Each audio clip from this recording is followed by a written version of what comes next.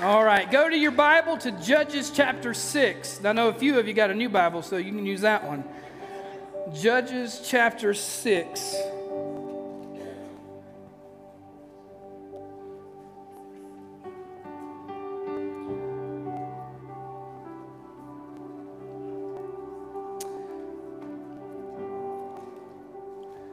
This is what it said, starting in verse number 1. The people of Israel did what was evil in the sight of the Lord. And the Lord gave them into the hand of Midian for 7 years. And the hand of Midian overpowered Israel. And because of Midian, the people of Israel made for themselves the dens that are in the mountains and the caves that are in the strongholds. For whenever the Israelites planted crops, the Midianites and the Amalekites and the people of the east would come up against them.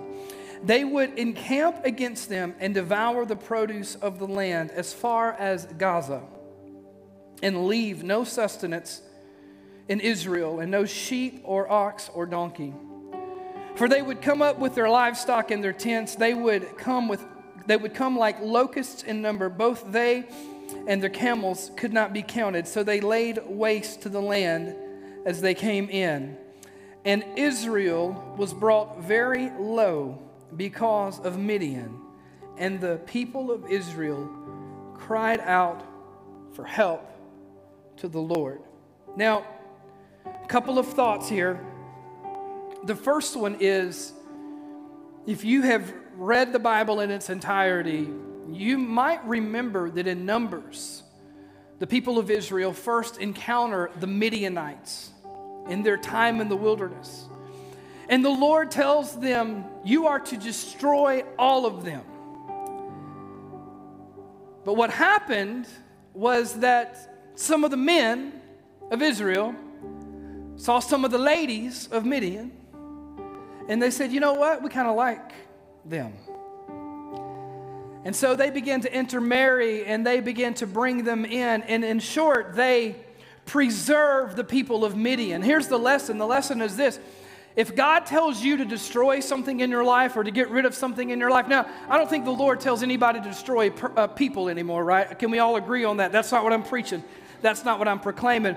But there are things in your life that the Lord would say to you, you need to get rid of that. You need to destroy that. You need to forsake that. And the temptation that you would fall into is to strike a bargain with the Lord and say, you know what, God, I know it's not great, but it's not sin.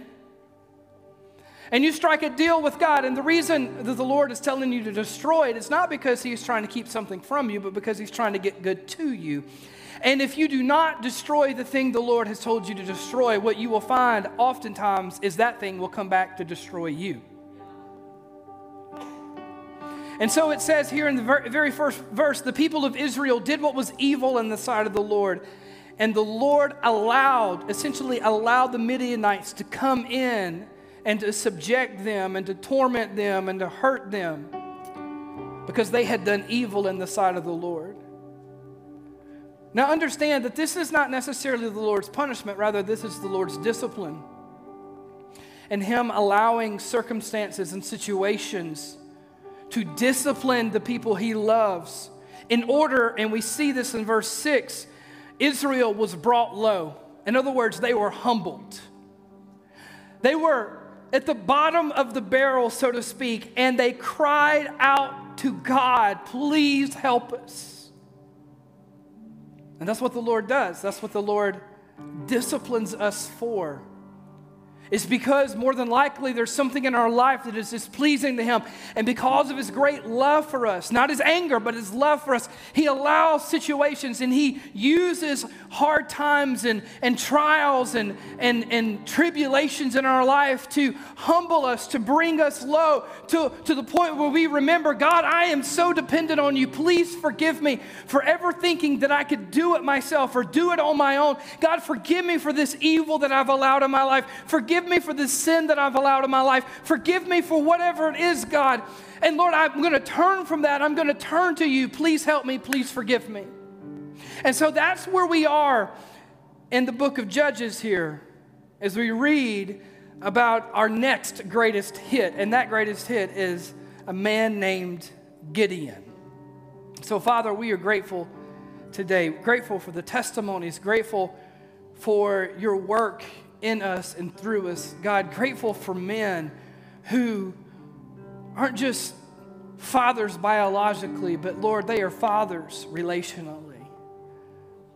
God, I pray that over the next few moments that you will help me to stand aside and so that you can step forth and speak your word how you would have it spoken, to say what you want to say and to do what you want to do.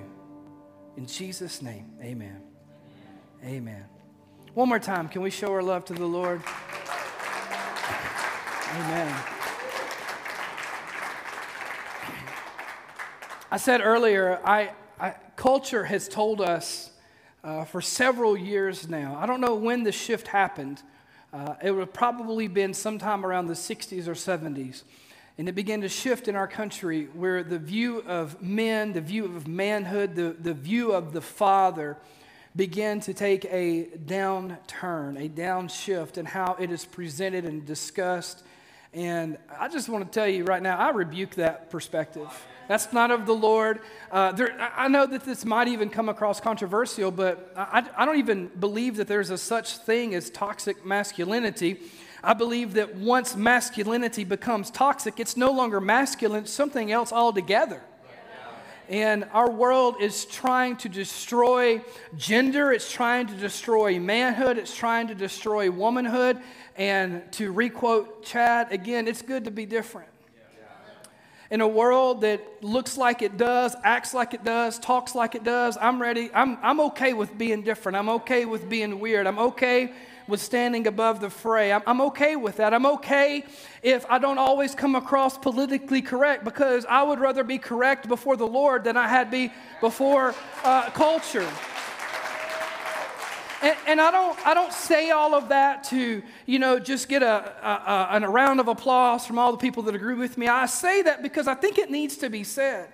I say that because it's time that we, as the church, as the men of God, as the people of God, rise above all the noise, all the actual toxicity that we see about, that we hear about, that we see, and be different. Not necessarily just tell everyone else they should be different, but be different. Be different. The book of Judges here was written about 3,000-ish years ago and is of so little relevance to us today. Let me just tell you what's happening here.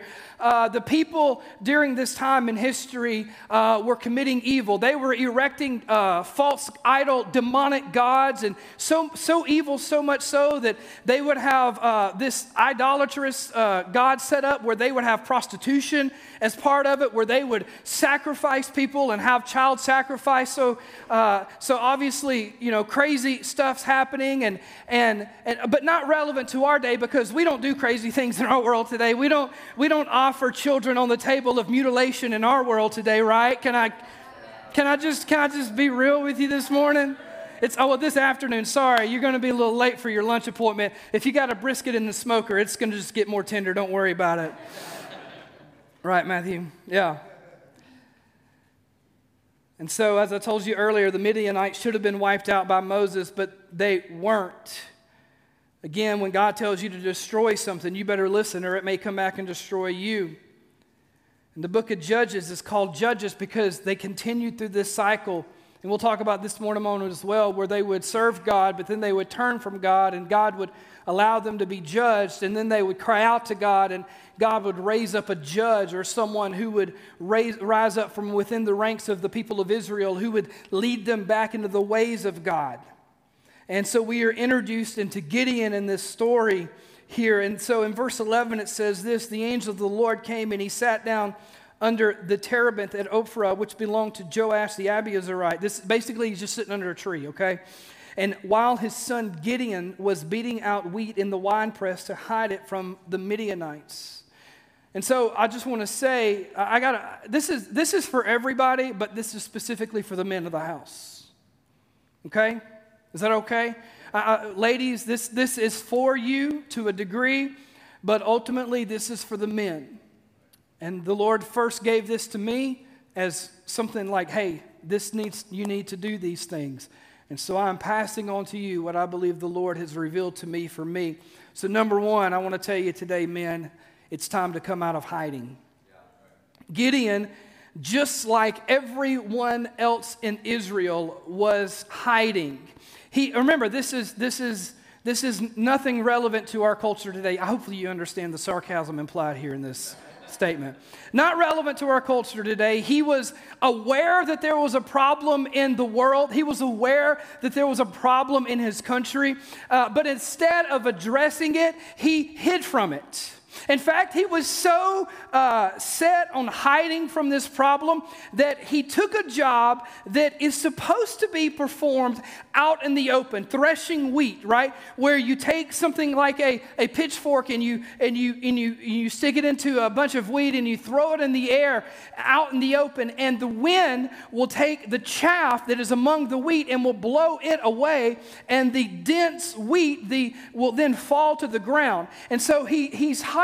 He's so determined to hide from the problems of his day that he is making his life more difficult for himself. Because instead of threshing wheat out in the open on the hilltops where the wind can get it, he's down in a wine press where literally essentially is a pit dug in the ground. You pour grapes into it and you walk around on them until you squeeze all the juice out of the grapes.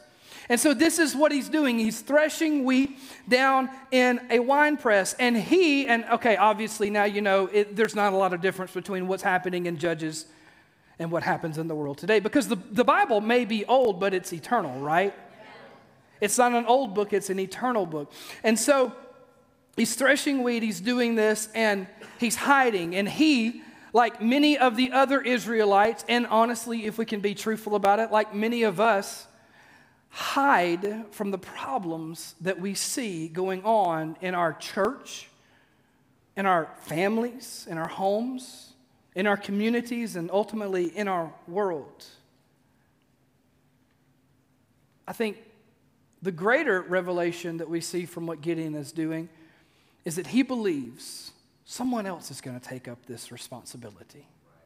Someone else will rise to the occasion. I'm just going to do what I need to do. I'm just going to take care of myself. I'm just going to take care of my family. And someone else will rise to the occasion and do something about it. And can I just tell you, men of God, this morning, that is a lie. If you do not take a stand, there is no one else to take a stand. If you do not choose to own the mantle of responsibility, to be different, to speak up, to speak out, not just to tell everyone else they need to be different, but to you yourself choose to be holy and set apart and used for the purposes of the Lord. Listen, we got young men and women sitting on this front row that, if I can just be a little disciplinary towards you, seem to be a whole lot more inclined to be different than many of you sitting a little further back. Who will, if I ask some of the adults as you walked in this morning, hey, will you take this microphone and give a testimony to the Lord? Your first response would be like, you need to ask somebody else. Right. Oh, I'm meddling now, right? Y'all are like, yeah, culture's going to hell, church is right. Oh, no. See, this isn't about everybody else being different. This is about us being different. That was prophetic, brother. And see, that's the problem. We want there to be change. We just don't want to be changed. Okay, let me get back to my notes. Stop being nosy. Brisket's going to get dry if I don't hurry up. Our world, our country, our church, let's just be real about it, though. I have to be honest. I have to tell you what the Lord gave me. Is full of men who are hiding when God has made them and called them to fight, to stand out. Now listen, we're not talking about fist raised fighting, right? The other day in our kitchen, we were having a conversation about, pre-Jesus daddy, right here, like pre-Jesus. And I think it was Julia, she looked at me and she says, we were talking about fighting, and I used to get in a lot of fights. And Julia snarkily said, "Did you get beat up?" And To which I was honest with her and I said, sometimes I did, yes. I'm going to own that. I truly, I'm not going to lie to my kid. I said, but sometimes I did the beating too. Okay, all right, I just need you to know. But that's not the kind of fighting we're talking about. We're talking about spiritual warfare. We're talking about fighting more so on our knees than we are with our fists raised. We're talking about fighting with surrendered hearts more so than knuckles and elbows, okay? And Paul says it like this in Ephesians. He says, we don't wrestle against flesh and blood, but against the rulers, authorities, against the cosmic powers over this present darkness, against spiritual forces of evil in heavenly places. That word wrestle comes from a Greek word that means to engage in an intense struggle. I'm going to say it again. Our fighting, however, our struggle, our intense struggle is not done with raised fists, but with lifted hands, right? And surrendered hearts, right? With calloused knees. That's how we fight. And our fighting is not against people, right? If you're going out and getting in a fight with somebody out on the street or even somebody on Facebook, all right, now I really am meddling, right? And you start that back and forth stuff. Can I just give you some loving advice? It's possible that you are doing the kingdom more harm than good. Nobody's ever been argued into following Jesus. Nobody's ever been argued into repentance. No, that happens because the Holy Spirit changes their heart. And the way the Holy Spirit works is when men and women of God pray and intercede, right? Now you're quiet. It's okay. I'm not scared. You see, our fighting is not against people. It's not against Facebook posts. It's not against tweets. It's not against the news media. It's not even against Washington. All right, now I'm really getting into your business, right? Our fighting takes place in the spirit world against demonic forces. Listen, we like to talk about the Holy Spirit up in here, right? We talk about the Holy Ghost. We talk about speaking in tongues. We talk about prophesying. But let me just tell you something right now. The Holy Spirit's not the only spirit there is. And you need to be filled with the Holy Spirit and led by the Holy Spirit, on fire for the Holy Spirit, so that when you come against demonic spirits, they tremble at you, right? They don't take advantage of you. Okay. Man, it's time to come out of hiding. It's time to stop deferring responsibility. It's time to stop assuming someone else will come along. It's time to come out of hiding. And secondly, it's time to come into your God-given identity. Judges chapter 6, verse 12, the angel of the Lord appeared to Gideon, and said, "The Lord is with you, O mighty man of valor." I would imagine in this room today, many of you are living under a false identity that this world or some other human or possibly even you yourself have given to you versus the identity that the Lord wants to put on you. You may not feel it, no more than Gideon felt it, but I believe that if you were standing face to face with Jesus today, he would look at you and say, and call you a mighty man of valor. Gideon certainly didn't feel it. He begins to argue with God. He basically begins to tell God, well, God, if you're with me and I'm all this, then why have all these bad things happened? Why is Israel in the way it is, in the shape that it's in? Why are all these things going wrong? God, if you're with me, Lord, why does my life look the way it looks? Why am I threshing wheat in a winepress? If you're with me, why am I hiding? Lord, how can you call me a mighty man of valor? I come from a nobody family that comes from a nobody clan among the tribes, from a nobody tribe, right? In other words, what Gideon is saying is, I'm a nobody. I come from nobodies. I've only ever been a part of nobody people. God, I'm nothing. I'm the weakest. I'm the smallest. I'm the least. That's exactly what he says. And there was a quote, I want to remind you of this quote that was on the blackboard of my history or my English teacher while I was in high school, and it said, God has a history of using the insignificant to accomplish the impossible. And the beautiful thing is, my friend, it hasn't changed. It hasn't changed. You might want to argue with the Lord, and you might be saying, God, I'm this and I'm that, and I come from this and I've done this and I've done that. And the Lord would still look you square in the eyes and say, I'm with you. you mighty man of valor, because your preconditions to be used by the Lord are not regarded upon how much money is in your bank account or how many muscles are on your bicep, right? Or how smart you are, how many books you've read, or how many Bible verses you can quote, or even how many hours a day you pray. No. All the good things that God wants to do in you and through you are a result of His goodness, not your goodness. The Lord is with you, mighty man of valor. And then verse 14, it says, the Lord turned to him and He said, go in this might of yours. Go in this might of yours and save Israel from the land, or from the hand of Midian. Do not I send you? Go in this might of yours. In other words, there is something inside of you today. And you probably don't even know it. But I hope by the end of this message, you will have at least started to scratch the surface off of it. Go in this might of yours. Save Israel. Save your land. Come out of hiding and own the fight. Come into your identity. Know who you are. Know to whom you belong to. Do not I send you, the Lord is saying. In other words, God is telling Gideon, and the Lord is telling us today, it's not about what you bring to the table. It's about who brought you to the table.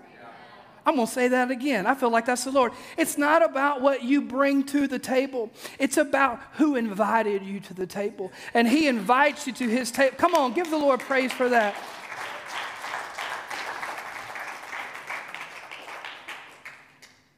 Man, it's time to come out of hiding. It's time to stop listening to the voice of the enemy and come into your God-given identity. You man of courage, you man of valor.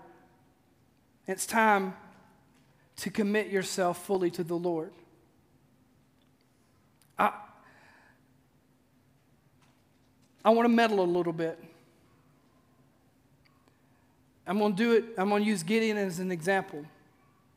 Notice, though, before God starts telling Gideon to change things in his life, before God starts saying, hey, this is sinful and you need to address it, the Lord calls him, and the Lord gives him an identity. That's very important.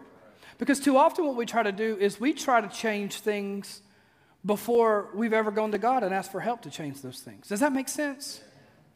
And so Gideon has come out of hiding, has accepted God's call on his life, but before he can enter into all that God has for him, some things in his life need to change. Can I be honest with you?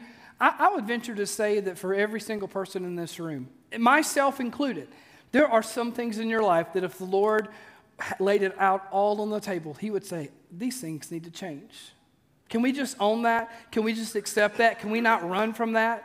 Right? Okay, some things need to change. And so He tells Gideon, you've got to commit yourself and your family fully to the Lord. Listen to what He says in verse 25. This doesn't get preached a lot when we talk about Gideon, but it's worth your time. He says, that night the Lord said to him, this is still in chapter 6, pull down the altar of Baal that your father has, and cut down the Asherah that is beside it. These are false demon gods that they would erect and they would worship. When they needed rain, they would go to Baal. When they couldn't have babies, they would go to Asherah. They would go to Baal, and they would worship these false gods. When they needed victory, instead of going to the Lord God, they would go to these demonic false gods. And He says, cut these things down, and verse 26, and build an altar to the Lord your God on top of that stronghold there. This is another little mini sermon within the sermon. Whatever stronghold is in your life, whether it be pornography, whether it be some sort of addiction, the only way you're ever going to conquer that is not by trying harder, but by putting God on top of it. Okay, all right. And so throughout Judges and throughout much of the Old Testament, and dare I even say throughout much of our own lives, we see this cycle of, it starts with apostasy, right? Where we begin to get comfortable and complacent, right? And we begin to turn away from the Lord. We don't necessarily turn from God on purpose, but we begin to bring other little things into that relationship. And so by doing so, we commit what's called apostasy. Then, and these are theological terms, and then that results in God allowing nations, or a lot of times in our lives, allowing things in our life to oppress us, or in their day to conquer them. And that's called servitude, which then leads to a place of supplication where we go to God and we're like, God, I'm so sorry, I've messed up. Please forgive me. please forgive us in Israel here. Please forgive us for our idolatry. Forgive us for our apostasy. God, we repent. We need your help. And then God sends salvation. So we see this cycle from apostasy to servitude to supplication to salvation. And see, here's the thing about Israel, and dare I say, the thing that we struggle with even today, even in LifeHouse Church, not just the church, but even in our church, the thing that we struggle with even in our homes, even sometimes the thing your pastor has struggled with, is that we don't necessarily turn our back on God, but we invite other gods into that relationship. Little g gods, right? And that is called syncretism. There's another theological term for you today. I'm going to do some preaching and some teaching. And Gideon is no different. Remember, his father is a priest for the demon idol god called Baal. But here's the deal. The Lord is a jealous God. This is from the 10 Commandments, Exodus chapter 20. You must not make for yourself an idol of any kind or any image or anything in the heavens or on the earth or in the sea. You must not bow down to them or worship them, for I, the Lord your God, am a jealous God who will not tolerate your affections for other gods. You say, well, Pastor Drew, I don't have any Baal idols in my house. I don't have any Asherah poles in my house. I'm not bowing down to these other gods. But may I submit to you that we are far more prone to idolatry than you might believe. Because anything for you that you get your fulfillment from, what you find your purpose in, or what gives you the most ultimate form of joy. So, man, it can be yourself, it can be sex, it can be substances, it can be pride, it can even be your children. And we live in a world today that essentially has fallen oftentimes into the sin of idolizing our kids, where our whole lives revolve around them, making them happy, not preparing them to be holy men and women of God, but rather vicariously trying to live through them. Many of us in this room may struggle with idolizing our cell phones or idolizing a lake or a golf course or a boat, right? I wish sometimes I had a boat to idolize. That'd be great. But in all sincerity, the problem that we face often is not that we turn our back completely on the Lord, but that we invite other little g gods into that relationship with the Lord. And the Lord says, I will not tolerate your affection. See, tolerance is not a spiritual gift. Can I just say that this morning? Ain't no such thing as tolerance, first and foremost. It doesn't exist. It's a made-up word that doesn't work in the world. And the Lord doesn't tolerate our affections. And so what happens is when we start inviting those little g gods into that relationship with him, he says, no, I'm a jealous God. Don't you be turning. Don't turn to that TV. Don't turn to that sports game. Don't turn to that ballpark. Don't turn to that ball field. Don't turn to that lake or that golf course or whatever to find joy and purpose and fulfillment. Now, those things aren't bad enough. Can we just agree on that? I'm not saying those things are bad. But when they take precedence in your life over God, the God says, I will not tolerate that. I'm a jealous God. Idol worship essentially takes place when when people worship the created instead of the Creator. When they find their security. We could talk about worshiping jobs and bank accounts and savings accounts and stocks. And when they worship the created over the Creator, when they find their purpose. No, I'm not going to do it. Is that Sarah? Do it. That's amazing. That was better than a pat on the back right there. Thank you. And so what we often do is we take these good things that the Lord has blessed us with, our families, our children, our spouses, technology, transportation, hobbies, and recreation, and friends, and we take these good things and we try to make them God things. But God He won't. Let me say it like this. You cannot give God 99% of your life. He won't take it. He doesn't want it. God, you can't give God 99.9% of your life. God, I'll serve you, I'll follow you, I'll listen to you, I'll obey you, but I'm still going to look at porn once a week on my phone. God, I love you, I'm going to follow you, I'm going to preach, I'm going to come out of hiding, I'm going to come into my God-given identity, but Lord, I ain't tithing to the church. You okay? Lord, I love you, I want to follow you, but I'm not going to pray with my wife because that's too awkward and weird. I mean, you want me to just keep making stuff up? You want me to keep going down this road? If I keep talking, I'll hit yours in a moment, right? God, I love you so much, but you know what?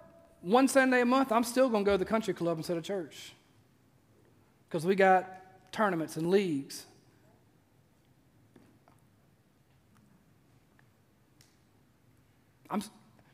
It doesn't work that way. God is either number one or he's not counted among anything in your life.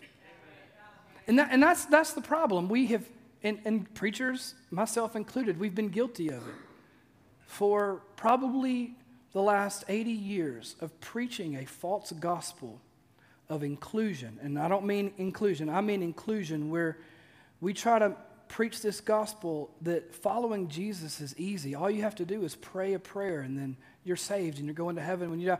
Do you know that's not in the Bible anywhere? No, Jesus says if you want to be my disciple, you have to deny yourself, take up your cross and follow me. That means I can only go where he goes. If I go somewhere without him, then I'm not following him. And so on behalf of the last 80 years of false gospel preaching, I'm sorry. I'm sorry that we have presented this idea of following Jesus as something that only takes you praying a prayer and then you're good. Because my friend, as much as as appealing as that may sound, that is just not how it works. That's not the gospel. That's a false gospel. Somebody made that up because they wanted to add more converts to their little checklist card. And then well-intentioned preachers for decades after that felt like it was a good idea, so we did the same thing. But raising your hand with all the eyes closed and all the heads bowed and praying a prayer after a preacher, that doesn't make you a Christian. Looking like Jesus, living like Jesus, talking like Jesus, behaving like Jesus, going where Jesus goes, that's what makes you a Christian. That's what makes you a follower of Jesus. That is what makes you different. Okay, back to notes. You guys okay? You've got to commit yourself fully to the Lord. And today, you know, if you're owning this right now, there is God's grace. And even right now, if something comes to your mind that you know that you have not given yourself fully to the Lord, he is faithful. The Bible says he is faithful and just to forgive you. All you need to do is repent. God, please forgive me. And understand that repentance is not just getting forgiveness. It is making the decision to turn from the sin that you know that you're doing and follow Jesus instead. And so, men of God, it is not just enough to come out of hiding. It is not just enough to own our God-given identity. We must also commit ourselves fully to the Lord, faithfully to the Lord. And all of the other little g gods that we have invited into that relationship, they have got to die.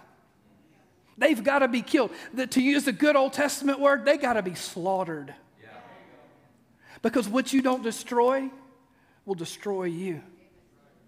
So we come out of hiding, we come into our God-given identity, we commit ourselves fully to the Lord because he will tolerate no competition for our hearts.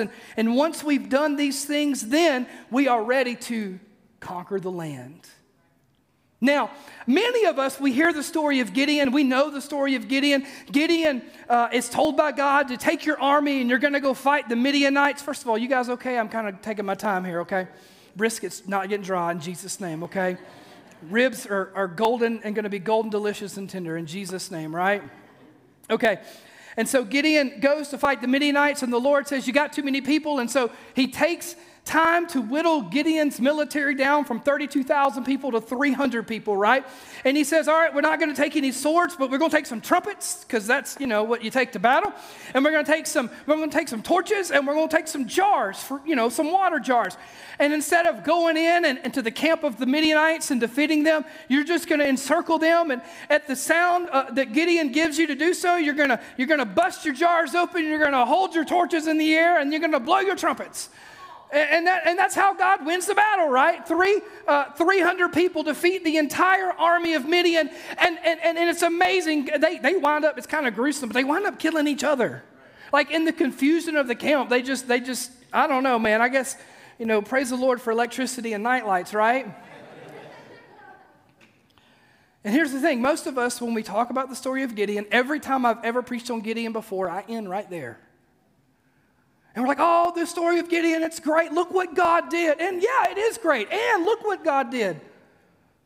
And God will defeat your enemies. And he won't do it in natural means. He'll do it in supernatural means. But we don't always just learn from what people do right in the scriptures. Sometimes we learn from what they did wrong. Yeah, the greatest lessons I've ever learned in my life are not from when I succeeded, right? But from when I failed, when I dropped the ball, when I sinned. And so Gideon conquered the Midianites, but can I tell you today, he didn't conquer the land. And I don't mean conquer in a negative way. I mean this in the most positive way. See, Gideon's story, as we often tell it, sounds great, but his legacy is not. Gideon had many wives and many concubines.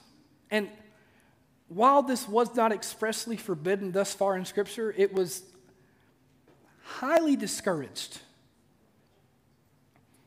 In other words, let me say it like this. Just because something isn't sin doesn't mean it's good. And just because something is good certainly doesn't mean it's God. When you start asking the questions, can I still do, and then fill in the blank, that kind of shows you the condition of your heart is not fully committed to the Lord, but rather it's fully committed to you getting away with the things that you still want to do. There's no such thing as finding a loophole, right? We don't do that. This isn't the IRS. This is the kingdom. You're either all in or you're all out. That's really the gospel.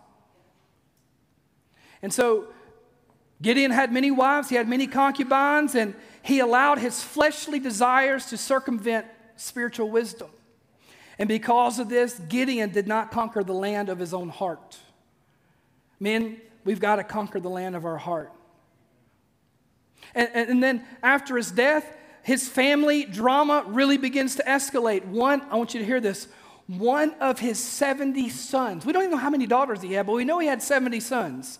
One of his 70 sons murders all the others and then makes himself king of Israel. Let me say it like this. Gideon spent more time investing in himself than he did his family, and it shows. I believe there's some fathers today. I'm not trying to beat you up, but I'm trying to build you up. You're spending way more time putting money in the bank than you are putting love in your children's hearts. You're spending more time hitting golf balls than you are with your wife and your children. Okay, all right, see, I knew it. I knew you couldn't handle it. Sarah said, go on. So I'm sorry, Stephen. It's her fault. He can handle it. Gideon did not conquer the land of his own heart. He also did not conquer the land of his home. Men, we got to conquer our homes. And you understand, I don't mean that we're not dictators of our home. I mean that we are spiritual leaders. Am I making myself clear on that? And that we take the time to invest in our spouse, invest in our children, invest in our family. Because ultimately, there is no greater calling on your life than to invest in the generation that is following us.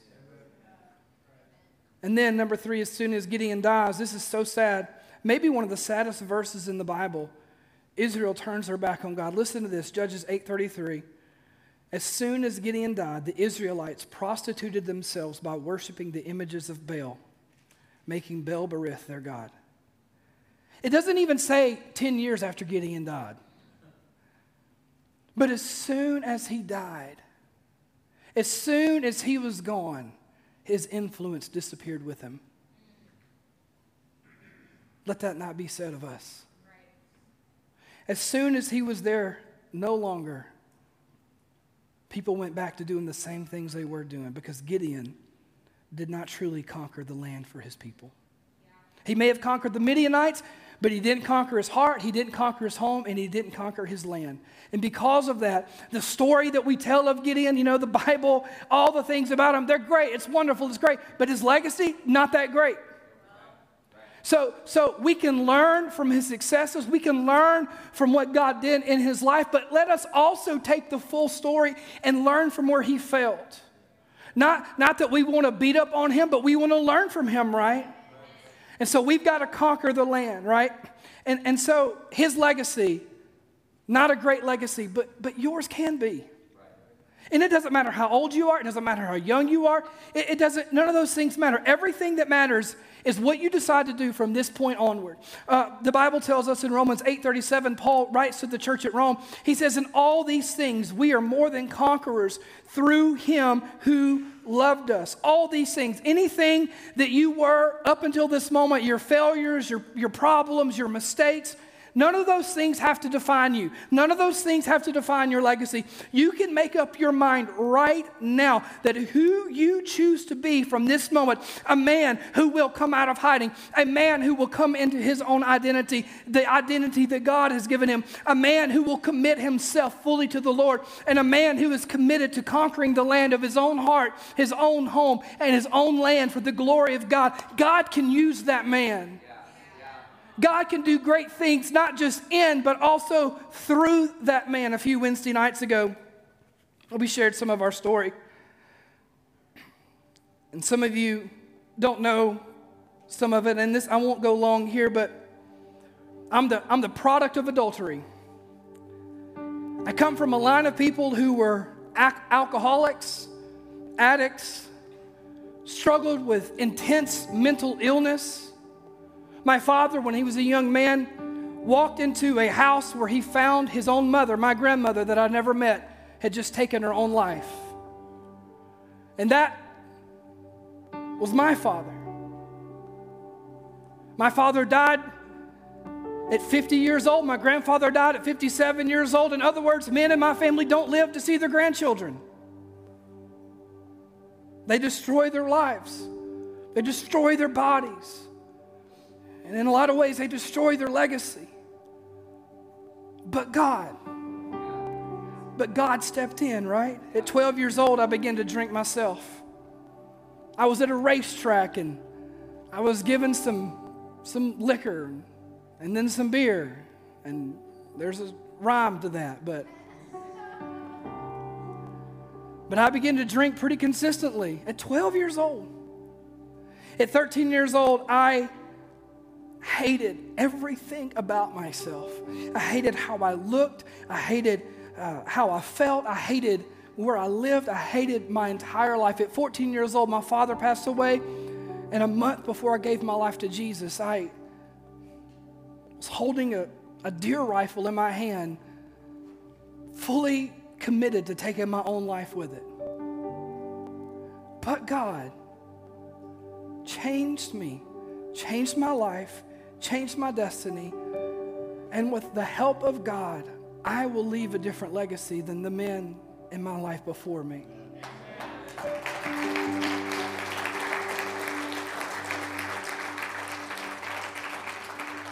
Let me say it like this. I'm going to move fast, and men, just get ready. I'm going to call on you in a moment. I refuse to inherit a legacy that I don't want to pass down to my kids. I refuse to allow my heart to be held captive by the fleeting things of this world. I refuse to allow my home to be occupied by any other spirit than the Holy Spirit. I refuse to sit idly by while demonic forces run rampant across our land. I refuse to chase temporary pleasures in exchange for eternal rewards. And so today, men of God, this is for you, the ones of you who will say, Pastor, I am ready to come out of hiding. I am ready to come into my God-given identity. I am ready to commit myself fully to the Lord. I am ready to conquer the land of my own heart, my own home, and my own people.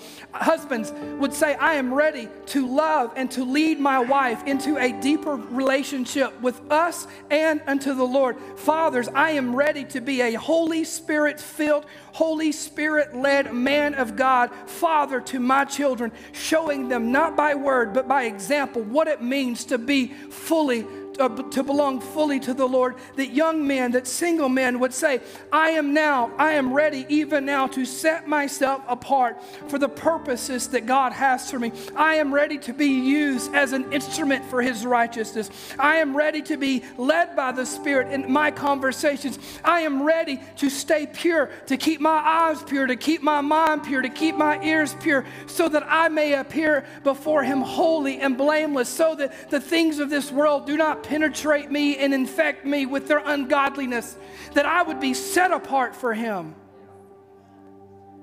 I'm ready.